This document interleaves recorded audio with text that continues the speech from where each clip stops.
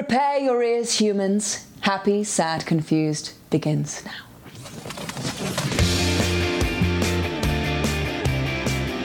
Today on Happy, Sad, Confused, Kirsten Dunst returns to television with her new series on becoming a god in Central Florida. Hey guys, I'm Josh Horowitz. Welcome to another edition of Happy, Sad, Confused. Yes, as I said, Kirsten Dunst, the main event on today's show, and a unique opportunity for me. I never really had a chance to talk to Kirsten. Surprisingly, she's very prolific. She's done it all. But this was a rare treat, and I just loved her. I mean, I've always loved her acting. Shockingly, she's very much a young woman, but she's already been acting for like 25 years, which is crazy to think of. But right from the start, you probably saw her maybe at first with Interview with the Vampire. And then very soon after, then it was things like Jumanji and Bring It On. And then she kind of moved into the Sofia Coppola movies and Eternal Sunshine and then the Spider-Man movies. She's kind of lived a lot of different lives in acting. And then most recently, in recent years, she did go to TV and had a great part in the second season of Fargo. She met Jesse Plemons, and now Jesse Plemons and her have started a family. I love that couple. Love Jesse. And so, yeah, this was a real delight. She's in, as I said, a new series called On Becoming a God in Central Florida. It is unlike anything you're going to see on television right now. It premieres August 25th on Showtime. Kirsten is the lead, and yeah, it's kind of, I don't want to say too much because there are a lot of twists and turns even in the first two episodes I saw, but it takes place, at least at the start, in the early 90s. She plays a woman named Crystal. She's a young mother, married to Alexander Skarsgård. The family kind of gets involved in a bit of a pyramid scheme. So it's like working class Central Floridians. This is like a strata you don't see in other television shows or really outside of the U.S. It's a very uniquely, weirdly American show. It's quirky, it's odd, it's funny, it's dramatic, it's a lot of different things. In many ways, like the way that Fargo was like a weird blend of things. Again, she was. I discovered this when I was like kind of doing my research about Kirsten. Is that she's always been attracted. Like she has really good taste. She's worked with top-notch filmmakers from the start, and I think that's certainly behooved her well. If you just look at like the filmmakers, whether it's Lars von Trier or Cameron Crowe or Sam Raimi, I mean, she's always worked with great filmmakers, and that's she's made a ton of fantastic films in her career, going back to Interview with a Vampire. Then you think of Bring It On, you think of the work with Sofia Coppola, then you think of Fargo, and now you think of this. Like she's done it all. So not only that, I think you're gonna just really enjoy her. She's raw and real. She came in, she was, fighting like a stomach bug. It was hot in my office, but like she was actually in really good spirits despite all those impediments. And we just relaxed into a groove. It was just me and her for about 45 minutes. And I really, really enjoyed getting to know Kirsten on this one, and hopefully we'll have her on again on the next project, maybe future seasons of this show. A couple things we referenced in the conversation that I want to make sure that you have enough context for in case I didn't set it up in the conversation. We do talk about, late in the conversation, we talk about her working on Melancholia, which is a great film directed by Lars von Trier. And I referenced, like, there was this infamous press conference that Lars von Trier gave in Cannes. Kirsten's sitting next to him, and it's basically, Lars von Trier, if you know anything about him, is very controversial, great filmmaker, but also he's kind of out of his mind. And he's said some really horrendous things, none more so than what he said in this press conference. If you want to look it up for context, he basically says positive things about Hitler. There's no other way to say it in this press conference. Who knows what was really in his mind, what he was trying to say, but we talk a little bit about that and what Kirsten was thinking during that infamous moment. But look it up on YouTube. It's worth checking out. I also referenced something called the Cruise Cake. So if you don't know this, maybe we've talked about this on the podcast before. Tom Cruise, and I'm fascinated by this, sends a cake to many, if not all, of his friends and co-stars over the years on their birthday every year, and it's apparently the best cake on the planet. So that's what we're talking about when we're talking about the Cruise Cake, because she, of course, did work with Tom early in her career.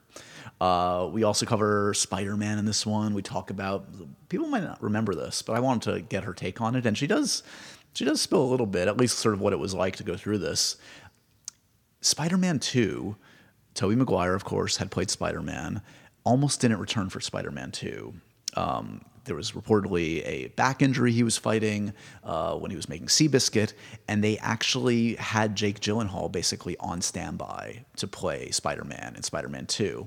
Now, layer in the fact that Kirsten at the time was dating Jake Gyllenhaal, and you've got an interesting situation that I wanted her take on. So there's the context for that one. Lots of good things happening for Kirsten right now. I'm very happy for her that she's found a great new series to add to her resume, and that she's started a family with Jesse Plemons. They seem like a great couple, so always rooting for both of them and happy for them. So check out the show. As I said, premieres on Showtime August 25th. Otherwise, what do I want to mention? Oh, let's see. This week, I believe Brittany Runs a Marathon opens in theaters. I haven't had anybody on from that one. I would have loved Jillian Bell if the timing had worked out. Who knows, maybe later on in the year. She's always funny and hysterical. I saw this one in Sundance. It was one of the best things I saw in Sundance, if not the best thing. That probably and The Farewell were probably my two favorite movies. Go check it out. Smaller film, but it is getting a theatrical release, so support that one. And yeah, I think that's about it, guys. Let me give you the usual reminders. Review, rate, and subscribe to Happy, Sad, Confused. Spread the good word.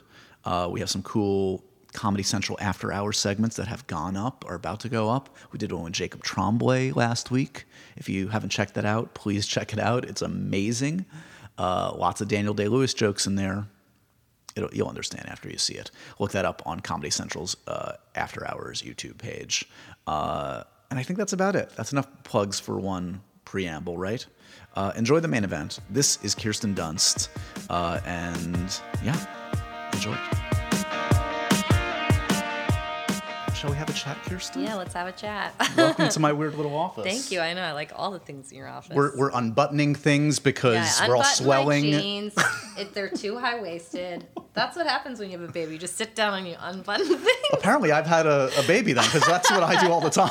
Well, everything's so high-waisted these days. Took off my shoes. It's good. I want you to feel comfortable. I'm very comfortable. Good. It's a pleasure to have you. We've never really chatted. I've probably talked to you on carpets or stupid junkets, but that stuff is not real. This is we're going to get real today, Kirsten. Okay, let's get real. One of us is going to cry by the end of this. Oh, God, I hope not. Maybe both. Who knows? I don't know. I cried on the plane last night to some not great movies. So. Oh, no. It's just one of those altitude-based cries? Yes, always. I'm really one of those people. Yeah. Oh, we're all. Everyone is. Yeah. I remember like I don't know, I was like clearly inviting pain and misery into my life. Like I watched Terms of Endearment on a plane. Oh, and it was just like, I mean, that will make you cry Sobbing. in any. Yeah. Yeah. Feels good though. It does feel good. Yeah. Good cry. Yeah. We're going to talk about a lot of things. So your new show is wonderful. I watched the first couple episodes. Oh, you did? You can't confuse this title with any other title in television nowadays. No, it's very long. On Becoming a God in Central Florida. I got it. I know. I know. And when we were at YouTube for a minute, they were like, we need another title. I was like, no, this is a great title. And you can call it On Becoming a God. You don't have to say the whole thing. You could do the acronym, OBH. That doesn't sound so good. Yeah. Never mind, I take that back. First of all, you're back in NYC. You lived here for a time. I lived here for 5 years, right around the corner from you. Is that right? Yeah. So are those fond memories? What do you remember of your 5-year time in NYC? Dancing at Beatrice Inn a lot. Do you ever remember that place? I do. Yeah. I just remember, there was this place called The Cabin. Okay. Down below in the East Village. Just partying a lot. Yeah. That's what you do. You drink a lot. When you're a young person in New York, it's your oyster. The Ear Inn all the time. It's funny. That was my local spot. Because I grew up in the city and I've lived in all different parts of Manhattan. And as I've gotten older, I've gone to progressively less cool parts of town. It's like I lived in East Village and Lower East Side, and now I'm like Midtown, Upper. It's really? It's like I'm totally. Where are you now? Midtown. Yeah. I grew up on the Upper West Side, so I guess I'm just getting closer to my roots. Yeah. I grew up in New Jersey, but New York was just. It's a lot. Like it is a lot. And now I have a kid. I just want grass that I don't need to worry if there's like a needle in it. Maybe I don't know. I just want to know the grass he's playing on. This is fair. I just. So is LA? It's LA full time, because I know Jesse spent a lot of time in Austin for a time. Yeah, and we were there for most of the summer too. Got it. So we're kind of gonna be back and forth, I think. Got it. Yeah. You like Austin? I mean, who doesn't like Everybody Austin? loves Austin. It's the best. Yeah. It's so chill. It just is like the best food, the best sushi I've ever had is in Austin. Really? Yeah. I was not aware. Yeah. Who would have thunk it? It's either Uchi or Uchiko. They're owned by the same guy, Tyson. Okay. He studied in Japan, and it's. I went to LA and I had sushi with my friend at this random place, and I was like, I'm having a hard time eating it. It's like beyond anything I've ever had. It's incredible. It's one of the best meals I've had. This is, look, you can leave now because we've gotten the most vital information that I need personally. Uchi, sit at the bar, and the Let them do their thing. Oldest guy there, you want to sit in his section, and then you just, okay. I don't even eat foie gras. My dessert there was like foie gras on rice with the sake whiskey, basically. Yes. I was like, I don't even know. This is so not what I would normally eat. I was like, great, this is amazing. Amazing. Yeah. You get high off of it. That's how good it is. I'm high just hearing about it. I have the contact high. Okay, so we'll circle back to kind of like the This Is Your Life kind of stuff later, but I want to talk a little bit about the show because it's interesting. Like this show was your first gig after you had a kid. Mm-hmm. So how much like often are the jobs you take tied into sort of where you are in your own personal life? Like do you find like was this tied into sort of like where you were at in your life? And do you find that's generally the case where like decisions are made based on like where your head's at, where you're living, yada yada yada? It was a decision 3 years before I even was pregnant or anything. So I just read this script and thought, this is one of the best things I've read. So it was based on that. And then we shopped it around, landed at AMC. They changed hands. It was a very long process. So they changed hands. We were just sitting there kind of. Yeah. And actually, one of our producers passed away. Oh, no. Yeah. And then another producer left. It's at George Clooney's company, so she left. So it was kind of like we were constantly just, not knowing where it would land. And then we had Yorgos Lanthimos as our director and producer. Yeah.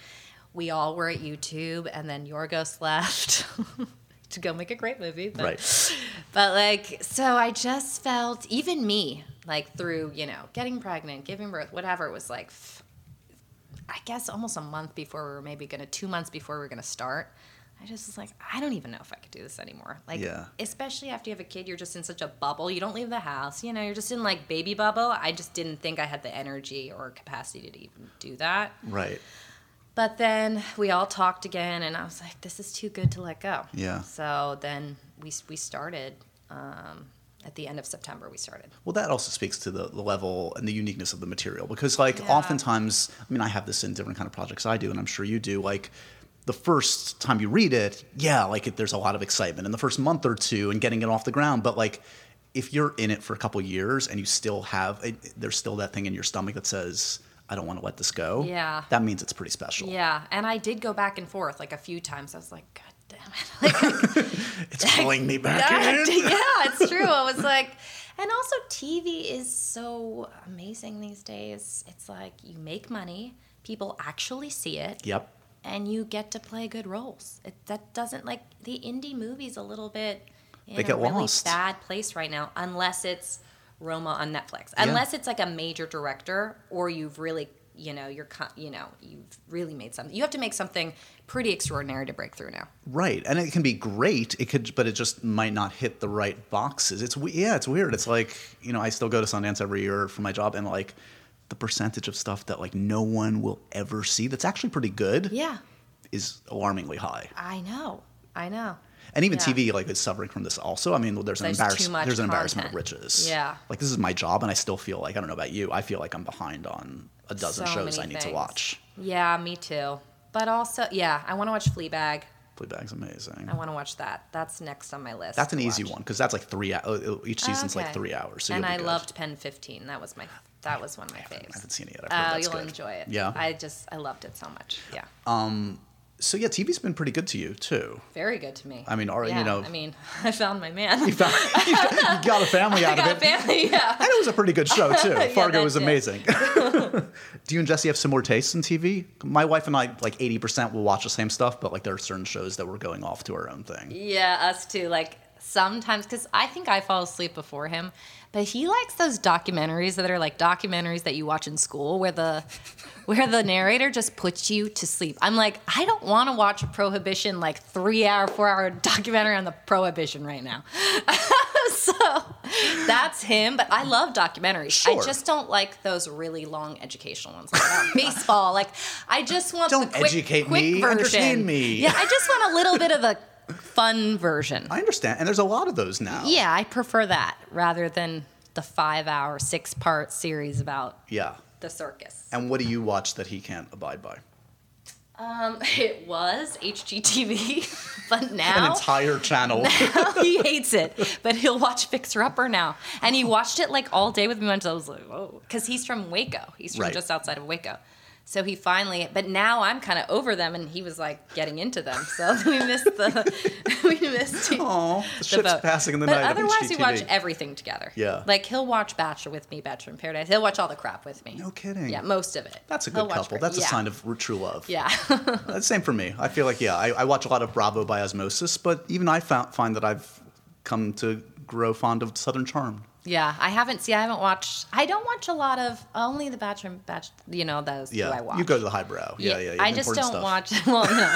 Like Jesse introduced me to Love Island. I was like, what is this? This is horrendous. The British version or the American? Well, I saw one episode of the British and was like, holy shit. Like, this is how people, like, this is too nuts. And then he introduced me to the American version. It's just mind blowing. I can't.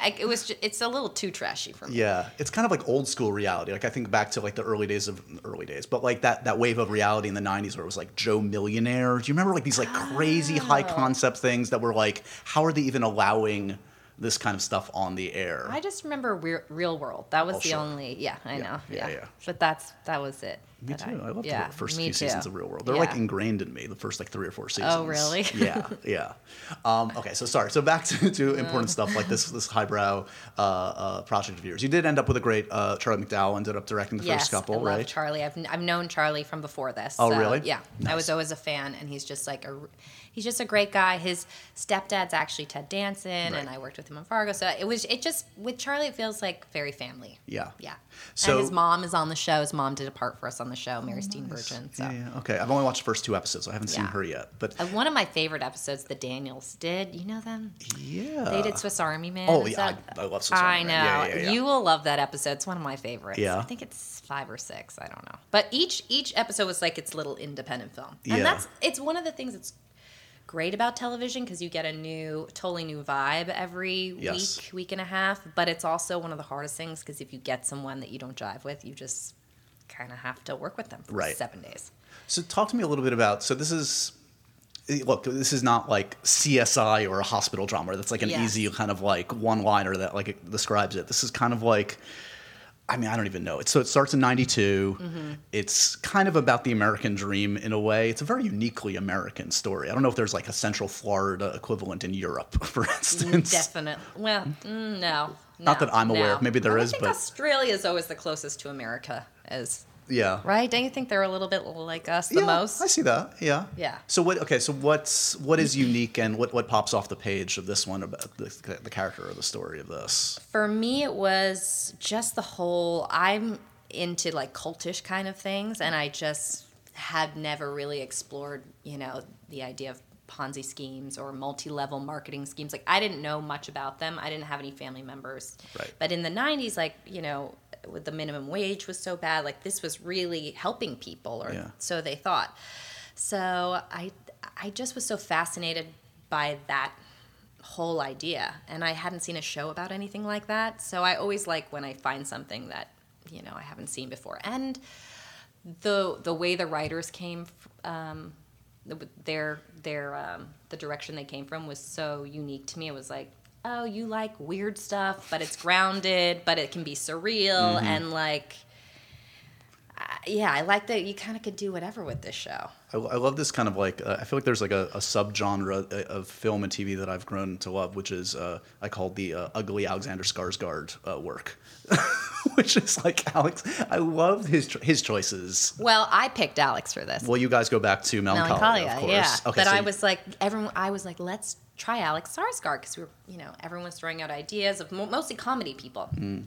And I knew he was like a goofy Swede. I worked with him. He was great in Zoolander. Amazing. I know, but everyone's like, he's so serious. I'm like, no, he's not serious at all. He's really funny, actually. He's a crazy man. And he agreed to do, and he was great. Yeah, he's been on my list for like these kind of Michael Shannon shenanigans. I've been trying to enlist him to do one of these because he's just a genius. Yeah, he is. And he's great. Seemingly willing to do anything. Oh, anything. Right. That's the kind of actors I like to work with. Yeah. Yeah.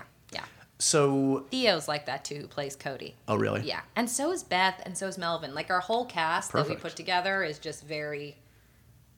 They'll do anything. Yeah. Did you ever, the first glimpse of you in this, you bury your smile and it's like, oh, we're in this. Braces. Yeah. Did you have braces ever? I didn't, because I was a kid actor. I was going to say, you So probably I got had to... Well, no, I had a Retainer kind of thing? yeah. But I'd just take it out at school because it would make me have a lisp, so my teeth never got fully straightened, but I don't really care. So what's it like to inhabit a character where, like, I mean, the appearance is a very important part of this character, of all the characters. The look of this show is kind of fascinating. It must be a different kind of set of worries, concerns for you as an actor. Is it? Does it feel like a different kind of like thing to concern yourself with in terms of how your appearance in this? Well, I actually, because I was a producer, I hired my friend Stacey Batat, who did our costume. She did Beguiled with me with Sophia, and she works with Sophia a lot. So I wanted a girlfriend on set just because I, had just had a baby. I just wanted as much creature comforts as possible. And she's also very talented. But we discussed, because the 90s are so hot right now, we didn't want any clothing that looked cool. Yep. And also I wanted a lot of repetition with her clothing. And then her look was, I had a spray tan every Sunday. I couldn't even hold my kid. I hate getting spray tans. It's nasty. Every Sunday night for 6 months, I got a friggin' spray tan. Wow. I know that means nothing to you, but like, it sucks. No, it means... it's not. You're just naked, standing there, cold. You got to take a shower, scrub your body before, get off the old spray tan, get it done again. It's just... And then I couldn't hold my kid. I remember the next day, one day, my mother-in-law, who helped me in New Orleans when I was working, was like, I think Ennis is getting some reddy brown hair in the back. I was like, no, Lisa, that's spray tan. It's like, I dyed my son. Don't call child services. It's like, he's definitely not getting reddy brown hair. I'm like, look at your son, look at me. That kid's not growing brown hair suddenly. Oh, no. But... yeah, so spray tan and nails and just, it was a lot of the braces. It was a lot of look, but it's good. It's good to go for it. I like making a fun character. You mentioned you're a producer on this. You're an executive producer on this. Is that the first time you've done? I did it on like a Friends movie, but this is the first one where I was like holding my kid, making phone calls. So is it important to you going forward to have kind of a seat at the table? Like, I'm sure you've been through experiences where, in retrospect, it would have been nice to have an actual on paper, legal voice in the process. I feel like good about it now, but with some things though, I don't want all to have to be responsible for all there's of it. enough job to be the actor. It's just like, especially, but this was good because the casting to me is so important with anything. Movies, it makes or break, a show. It's like My Friends was so bad. It's like the chemistry between people is all that matters. Yeah. So Beth Ditto I'd seen in a Gus Van Sant movie, and she had a smaller role, but she was just so natural and awesome. And I was just a fan of hers from before. And then Melvin I hadn't seen in a role like this. And Theo, I read with People for Cody, and Theo was just an actor that I knew I'd have such a great time with. He's just great, has the freedom, try anything. So that, and then I would look at Paul Thomas Anderson casts. Like, I'd just go to his movies and be like, oh, okay, maybe he's available. That's a good rule of thumb. We cast. That's how I casted some people in the show. Wait, this is a tangent, but I read this somewhere. Is it true that he recommended you to Lars? Yes. So what's the connection there? I don't know. I mean, man, put me in one of your movies. This is a good advocate to have on your side. I know. We haven't even worked together. I'm like, please. He's like one of my favorite directors. No, I know. Lars told me that. Yeah, I don't know. So do you have any personal relationship with PT? I mean, I've emailed him occasionally. Hey, yeah, not working. Just read about your new film in the trade. Yeah, exactly. Good luck with that. Please. I'll do anything. It'll happen. It'll come around. That would be awesome. But yes, I would just look at his casts. Yeah. One of our guys, the guy that plays Roger Penland. He's in a couple of his movies. Amazing. This is a good rule of thumb. Why not? I'm like, come to Kirsten Burkhouse. She just looks at Paul Thomas Anderson. No, I mean, it's brilliant. Okay, so starting to circle back around. Does the math ever boggle your mind when you're like, okay, I'm this age, but like I'm 90% of my life I've been acting. Like I've been acting for like X many years. It must be kind of surreal to think about it in those terms. It is, but it's meant something so different for me over the years. Yeah. Like I had fun when I was younger. It was just it was fun for me and I loved it. And then it started to get not as fun for me. Yeah. And then it got even better for me. Like it kind of has shifted over the years. I wouldn't be doing this still if I didn't really love it. Yeah. But were there so as a quote unquote child actor, were there kind of like things you had to unlearn as you kind of matured as an actor and as an adult? Like, because there are different things that kids can get away with and use and utilize, like quote unquote being natural or whatever. No, I know exactly what you mean. I always worked with an acting coach that I think gave me better tools than just, I know how to do, the bag of tricks, I guess, that you're talking about. And I worked very instinctually, but then there's this whole other level that when you get older, you need to learn, it's that starts to get too, like if you're on set and you're in Spider-Man, you're doing like 50 takes of the same thing, you better learn some more tricks. Yes. So like that, I think I started to get, also I realized too is it's very hard to work with actors that like you don't like working with. It's just like any job. Yeah. You're not going to be as good as your job. Yeah. You can try, but it's you can edit together however you want, but like it's just not going to be fun for me. Yeah. So, does the same apply for directors? I mean, I'm sure because they're the notoriously like asshole directors that are very talented. I honestly don't care if you're an ass. If you make good cinema, I'll be in your movie. Okay, so I don't care what you do. Why is it different then for a director than an actor? Because the director will actually... I'm not doing the scene with the director, you know what I mean? Like, I just, all my choices in my 20s were all director-based. I was like, director. I don't care what the role is. Because really, it's just, you could have a great role and directors mess things up all the time. Yeah. I told all my like young actors friends, I'm like director. It's totally true. It's like I always go back to the famous like leading man example of that. I think is Tom Cruise. Yeah. You look at Tom Cruise in his 20s. He worked with Scorsese and Oliver Stone, and it was just like great directors that make good. They'll make you look good. Even if you're not even one of their good movies, it's still going to be a better experience. Like. I loved Midnight Special, but that wasn't a huge hit. Like, Warner Brothers had changed hands, and, like, they were all into this. It was like a new Superman movie they had coming out. Right. So our movie kind of got... But the right people see Jeff Nichols' movies and appreciate Jeff Nichols' movies. So and I love it, and I'm proud of it. And, like, I would rather do that than any movie that's successful with, like, a crappy director. Yeah. Do you look at... Is there a demarcation point, like a role where you felt like you were starting to, like... be an adult actor, where like you were like where there was a transition point for you? I think I can guess that. what that. What do you think? I would say Virgin Suicides for you. Oh, see, okay, then there's two transitions. Okay. Yes, Virgin Suicides for sure, because it was like people saw me in a different light as just not a little girl anymore, and I was lucky because it was Sophia, so it was in a woman's hands, and all the like. Even though, I was very lucky. It's nice to have one of those. It's nice to like. Be pretty in a movie of substance. You know what I mean? Not everyone gets that like iconic young girl thing, and to have it be with a woman in those hands was like a very pivotal thing for me personally as a 16-year-old, and then career-wise too. Of course. So but the funny thing is with Soph is like sometimes I'm like no independent spirit or nothing. We like no one ever. They're not. What do you think that's about? I always felt like. And then Marie Antoinette, everyone shafted, and now everyone likes that movie. All of her stuff, yeah. I feel like she got maybe a nomination for Lost in Translation. I want to say screenplay. I feel like right. Yes, she did, and won. She won. Okay, there you go.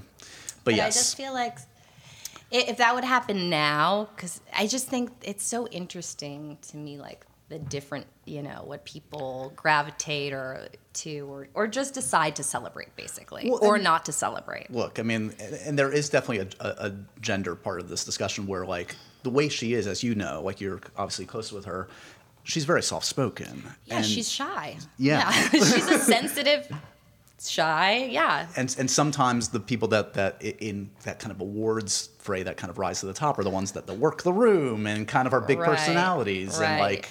But I also think that people were probably like, well, she had help. She's Coppola. You know, she's a Coppola or whatever. Definitely at the like, beginning. I think you're definitely right. People thought that. But honestly, you could have all the help that you could have everyone great and make a shitty movie. It's pretty easy to make a shitty movie. Exactly. I've seen great people make not great movies. So it doesn't matter if you have all help or this or that. Like, she worked so hard to get that film off the ground. What was the movie you were going to say? You were going to say something else. I was going to say, I had like a transition when I was like 27 where I started working with this acting coach that really changed how I approached my work and everything. So, and the first time I worked with her was on this movie, All Good Things, which no one really saw. I've seen it. Okay. Andrew Jarecki, I love Andrew. Have you talked to him? Yes. He's so fascinating. I talked to him way back when. You know what one of my favorite movies of all time is, and it's a doc. It's Capturing the Freedmen. Capturing the Freedmen. Fucking, can I curse on this? Yes. Show? Okay. It is truly like, so it would be it's like top 25 movies of all time. Like, it's amazing. Love that documentary too. I was like, this is incredible. So then when he was like, do you want to make this video? I was like, yes, I loved his documentary. And then he made The Jinx after that. Yes, he did. And guess what? He also helped write the theme song to Felicity. And he also created Movie Line. And he's a man that comes from money too. Yeah. So like, he's in it for the right reasons. I just can't believe like all the things he's done. Yeah. So yeah, that was the first time I worked with this acting teacher that really just changed. And I've worked with her since then. And that, correct me if I'm wrong in the timeline, like that came, so like post Spider-Man 3. Post Spider-Man 3 is kind of like when you took, you had some issues that you've talked about before, right? Yeah, I was depressed. You were depressed. It happens to the best of us. Yeah, it's that mid-20s slump. Yeah. So like, and that was sort of where because that was the first film I feel like out of that kind of period where you were alluding to earlier, questioning like whether you were even enjoying this. Yeah, it was. I needed a change. Yeah. Yeah. And was part of that related to the Spider-Man 3 of it all? Because like being in that kind of spotlight and having the expectations on you at the time, or no, not really? But I had done 2 and 1 and 2. No, I know, too. yeah. Like, I didn't feel like it was that at all. I think it was more personal stuff, like boyfriends or this or that. It was never my career. Yeah. Yeah. I mean, the thing that actually in my career that bummed me out the most was actually Marie Antoinette. Just because I was the lead and like, I remember people making a big deal about booing and counting. Like, no one booed at our premiere. Like, it was at like some screening, and we're doing Marie Antoinette in this very American way in France. Like, it's pretty like different. But I remember it really hurting my feelings as a young 20-year-old. Sure. Because you're the lead of something, you love you like care so much, and to have something when you're just vulnerable and you're young just sucks so bad. But you're right. I mean, that's one that like even now no one poo-poos that movie. I know. It's like I think it's like one of the most Instagram movies or something like that. And it gave a infamous episode of Cribs hosted by Jason Schwartzman in character. That's right. God, you're good. Yeah, exactly. Yeah. I love that guy. I love that man. Love that man. Yeah. Yeah. But it's funny you say that, like having a thin skin as an actor. I mean, we all have. I certainly have a thin skin. But like you've grown up in this. Like you've been auditioning since you were a little kid, and like I can only imagine like the insecurities that kind of stuff raises up in a kid. Like I was a wreck anyway as a kid, let alone being like rejected by a room full of adults. Yeah. How did you handle that at the time? Okay, so for me, I think because, Virgin Suicides was great for me because I had Sophia as an example. Just as a woman who was older than me, and she was like, I love your teeth, da-da-da-da. So by the time I got to, like, the big, big Hollywood movies like Spider-Man where they were like, you should fix your teeth, I knew, no. Like, Sophia's way cooler than you, and she says no. Totally. Like, I'm not going to get some stupid veneers and be your dumb blonde actress. Yeah. Sorry, guys. But I had that. I had some good influence. I always went to regular schools, too. So I never felt that insecurity, like, I'm not pretty, or I got to be skinny, or I got to be this or that. Like, I never had, like, that kind of insecurity. Because I had my girlfriend. I was in my own world with my friends. Yeah. The only things, of course, I had heartbreaks when I didn't get things that I wanted, and I cried like anyone else would, and that's it. When were you at your most monstrous of a monstrous? Oh shit! I don't think I ever. No, you never went through a period where you turned into an asshole. Never. Really? Never. Good for you. Ever. Because I hate those people. Oh my God. Especially, oh God. Well, I don't want to talk stuff, but like, yeah.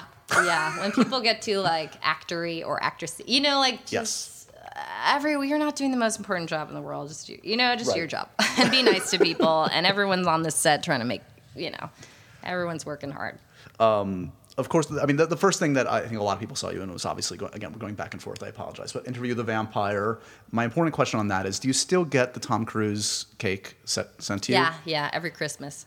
Okay. Cruise cake. Yeah, it's so good. So he still does this with, like, new people he works with, I know. I've talked to, like, recent people. I mean, I think he keeps that bakery in business. This is what I'm saying. Like, does he literally own a bakery? Is there a full-time Tom Cruise bakery on...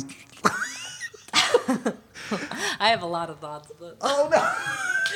No. I mean, it's just this place. Okay. Doan's Bakery in Woodland Hills. They just make the best cake. And he infamously sends to his co-stars and friends every... Yeah. I actually was off the list for a while. Then I ran into him, and then I got back on the list. I ran into him like 6 years ago or 7 years ago at some like party for some awards stuff, and we chatted, and it was so good to see him. It's so weird to see those guys that you've worked with when you were a little girl, sure. and like, I feel like they're proud. Once Upon a Time in Hollywood lunchbox. Yeah, Brad. I feel like they're proud too. They must feel some kind of like, good on you, kid. Like, so wait, as you were leaving the conversation, were you like, by the way, cruise cake? You still have that cake? No, but I guess he just put me back in the fold. he runs over to one of his 12 assistants and be like, put her back on. I think she's earned it. His sister's actually his assistant. Oh, yeah. She used to be his own publicist too, I think, yeah. I don't know, but he keeps in the family. He's from Jersey too. Fascinating. Yeah. I'm endlessly fascinated by that man. Yeah. So then... Okay, I'm opening this Coca-Cola. Go for it. It's a little steamy in here. It is hot in here. I apologize. It's the questions. No, it's okay. I just know that, some of these things I could go on tangents in real life, but you can't on the radio. Okay. I'm going to cut this short so I can get the real stuff afterwards. Mm-hmm. Screw the listeners. I want the real stuff. Little Women. Yeah. Oh, yeah. Have you seen the trailer for the new one? Is that No, is that out? Yeah, the Dead just released it. Oh my God, I want to see it. It's pretty great.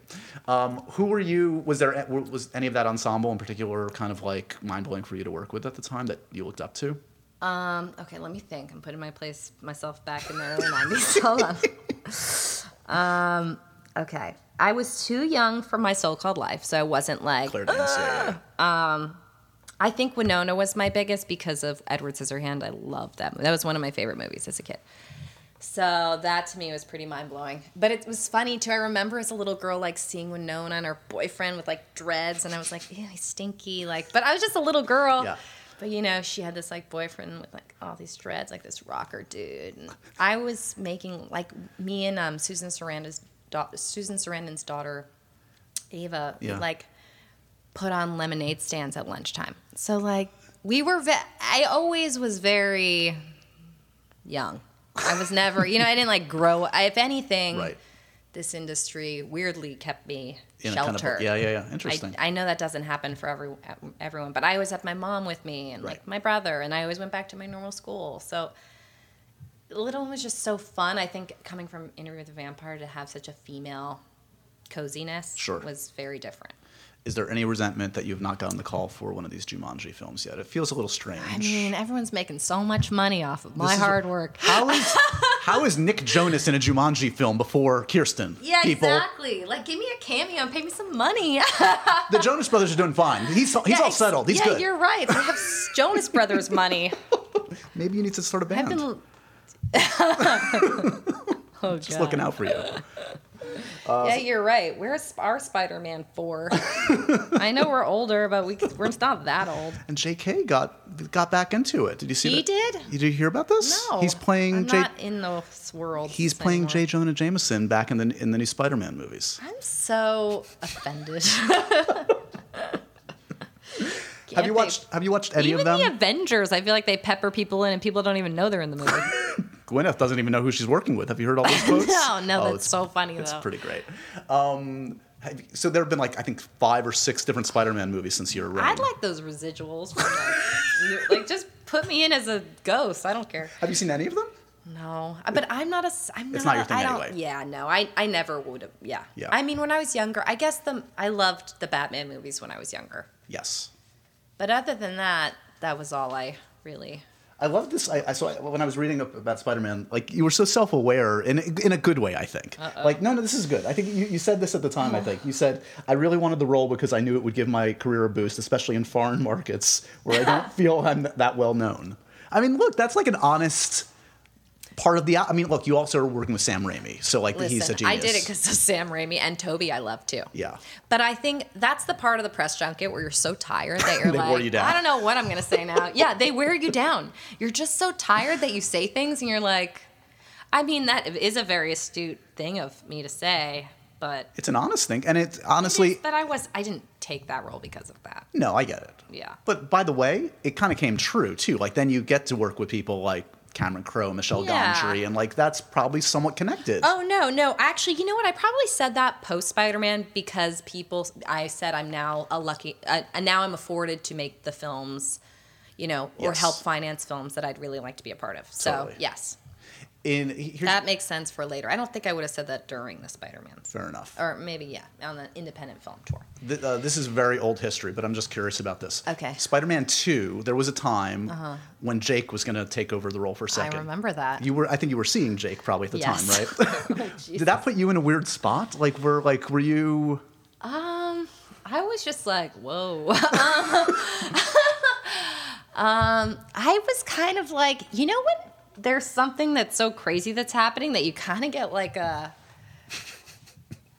weird, you're kind of like, whoa, this is so crazy that it's kind of fun. You know what I mean? Like, what the hell is happening? Like, whatever happens, happens. I was like, this is nuts. Yeah. That's what all I thought was. Like, this is so crazy. Because Tobey, for a time, he got injured on Seabiscuit, and then I guess Jake was plan B, and in the end, Tobey ended up being okay enough to do it. Supposedly. Oh boy. This is another tangent that she has to give off mic, apparently. It was just, it was weird. It was funny. I was just like, whoa, this is crazy. That's all I thought. I literally was just like, whoa. That's all I can say. The fabled abandoned Spider-Man 4, did you ever read a script for that? Wait, no, I didn't. No, I was just thinking about Spider-Man 2 poster because I was on the poster. And Spider-Man Masks was, but meanwhile, everyone else making so much more money than me. And if that whole pay disparity thing happened then, I would have made so much money. So when you see a poster for Spider-Man... I was so low on the totem pole compared to Tobey. I was like, oh, crap. You keep talking about how I'm the heart and soul of the movie with Tobey. Where's the where's the paycheck? Exactly. You're willing to switch him up, but... That's funny. It's very hot in here, I'm right? sorry. I know. Oh, because you have to shut it off for the sound. Yeah, got it. We're almost done. I know. I'm just getting overly heated. This is when this is the end of the junket when all the good stuff comes out. Giggling, yeah. No, I have to be careful. Kind of. Did so Spider-Man 4? Did you never read a script? There was nothing. A treatment, I had nothing? no idea. No.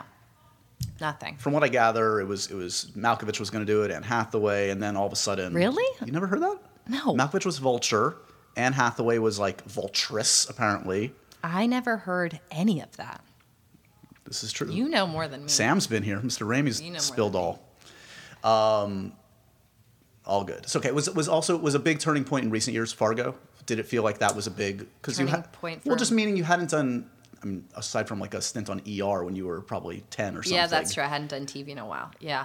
By then, it was cool again to be back in TV. So it didn't feel like a... I was still like, I don't know if I was still like TV. I wasn't sure, but then I watched the first season and I was like, oh wow, this is really great television. Yeah.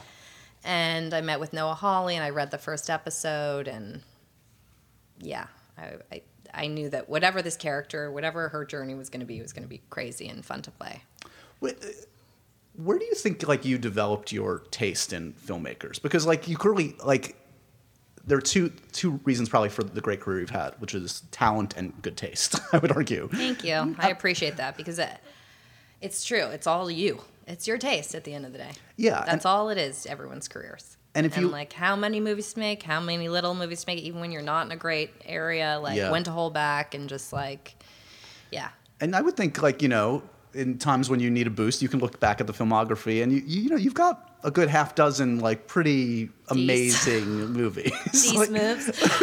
No, you've probably got 12 decent moves and like 6 like borderline classics. No. No. I was just like, I want to be in Criterion Collection movies. That's when I was a kid. I was like, I didn't know about it, and then I like started to get into cinema, and like, I would watch like The Night Porter or like Don't Look Down. I started to get into movies and good movies, and I was just like, I want to be a part of that kind of thing. I just wanted to be. That was when, the CD store. What do you even call it? Like a Tower Video kind of thing? Thank you. Yeah, but like, what was the other one? There was like Tower, and where you go and you can listen on your headphones. HMV or... Yeah, something. I don't know. Okay. I just remember listening at the stations, but you'd go upstairs and there'd be all the Criterion movies and everything, and I just looked through and I was like, I want to be in this collection. Well, you've done it. So far, we got one. One Criterion? Yeah. What's the one? Virgin Suicide. I'm surprised. I'm sure Melancholia. I was going to say Melancholia's got to be. So then I've got 2. That's all I care about, Josh. Wait, what was the first one? Wait, what about Eternal Sunshine? That's got to be Criterion.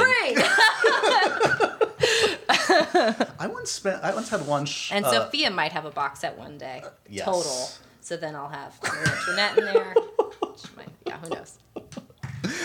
Stick with Jeff Nichols. He'll take care of you. Yeah, hopefully, yeah. Keep emailing PTA. He'll get you in there. Exactly. Please, PTA. Do you keep a short list of the directors? Like, can you will that into existence, the directors that you're chasing? Or is it sort of just at this point they come to you? And no one comes to me.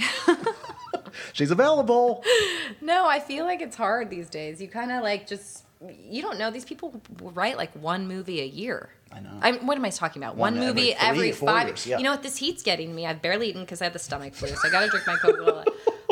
It's getting to me now, Josh. I'm like getting really hot in here. Speaking of getting hot in here, snacks? there are little M&Ms over here if you want. Little Sugar Rush. Okay. What was going through your mind when Lars von Trier was talking during that press conference for Melancholia? Oh God. I just watched the video again the other day. I felt for you. I was so upset for him because I know that he didn't mean what came out of his mouth. Yeah. Is not totally reflective of the man you knew, at least. It's just what he was trying to explain, how it started, and he got provoked, was someone asked him, on your mother's deathbed, didn't you learn that you weren't German, you were actually Jewish? Right. So that's where it came from. So when someone asks you about your dying father and what he said to your mother and you finding out that you're different than what you thought you were, it's kind of a fucked up question to ask somebody. Yeah. That's the basis. But then whatever he took that and his tangent, I was like... I wanted to melt. I just wanted to run over and shut his mouth up so bad. I was like, I didn't know what to do. I was like, you're literally... I was just mortified. You're potentially ending your career in front of... I was just mortified. I didn't know how bad, because he says crazy things. Of course. Sorry, I'm eating my... No, it's okay. We're keeping you alive. It's okay. I don't know how bad it was. I didn't know because he says weird things all the time. Right. And I wasn't totally listening to everything he was saying. I was just hearing things, snippets in my brain, and melting at the same time. So, yeah, I felt bad for him, but I also was mortified. Yeah. It's probably a similar kind of environment to this where he was melting in his seat. You're melting right now. Low blood sugar. I know. M&Ms melt in your hands, actually, not in your mouth in your office. I'm going to let you go, not because I'm run out of questions, but I fear for your health, and I want to keep you alive. It's like, it's really hot. I'm just getting over food poisoning. Oh, no. No, it's okay. I'd rather be hot than cold. I disagree.